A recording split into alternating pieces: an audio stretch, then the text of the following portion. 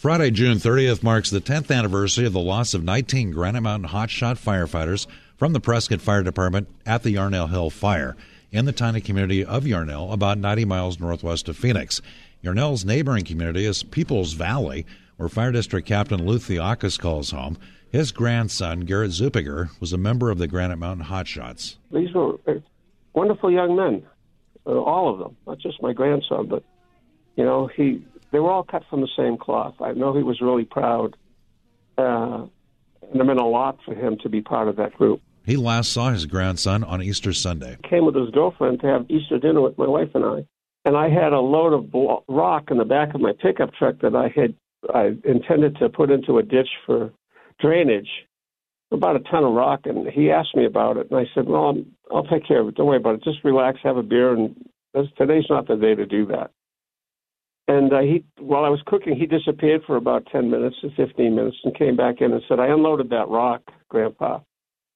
And I said, "I asked you not to do. Why'd you do that?" He said, "Well, I figured I just couldn't bear the thought of me taking 15 minutes would take you 2 hours." I felt old, but I also felt grateful. And it was a few weeks later, Theokas and his wife were on the road when they got a phone call from Garret. He said he was on the fire in Yarnell, and I asked him to save me some of the fires because I'd be back in a couple of days, and hopefully we could fight the fire together. Because I'm on the fire department here in town. So, but it didn't turn out that way, And one of the last things he said was that he asked my wife to bake a batch of cookies for him and the rest of the hotshots. And Theokas remembers that day when his grandson told him he was going to become a firefighter and attend the Arizona Wildfire Academy. The reward for the best student in the class was a pair of $400 Wildland boots. And when Garret told me he was going to attend that school because he wanted to join Granite Mountain, I told him about the boots being the prize for the best student in the class, and his response was, "Grandpa, I'm going to win those boots." And he did.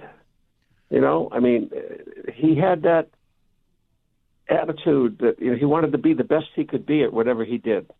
Like I said, these were exceptional young men. And now, 10 years after Theokas lost his grandson and the 18 other hotshot crew members, the only positive he carries away from this tragedy is that it brought that area closer together. I've come to believe that nothing brings people together like tragedy.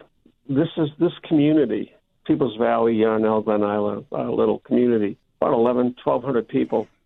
It's made us a closer community. We're a lot closer. People have built stronger relationships. And, I go to a fundraiser or a function, a party or a gathering or a meeting, and I look around, and I know almost everybody. 10 years ago, that wasn't the way it was. It wasn't that way at all, And here we are now, and, we're still, and we work together. We've become, like I said, a closer community because of this. That's a powerful thing. Jim Cross, KTAR News.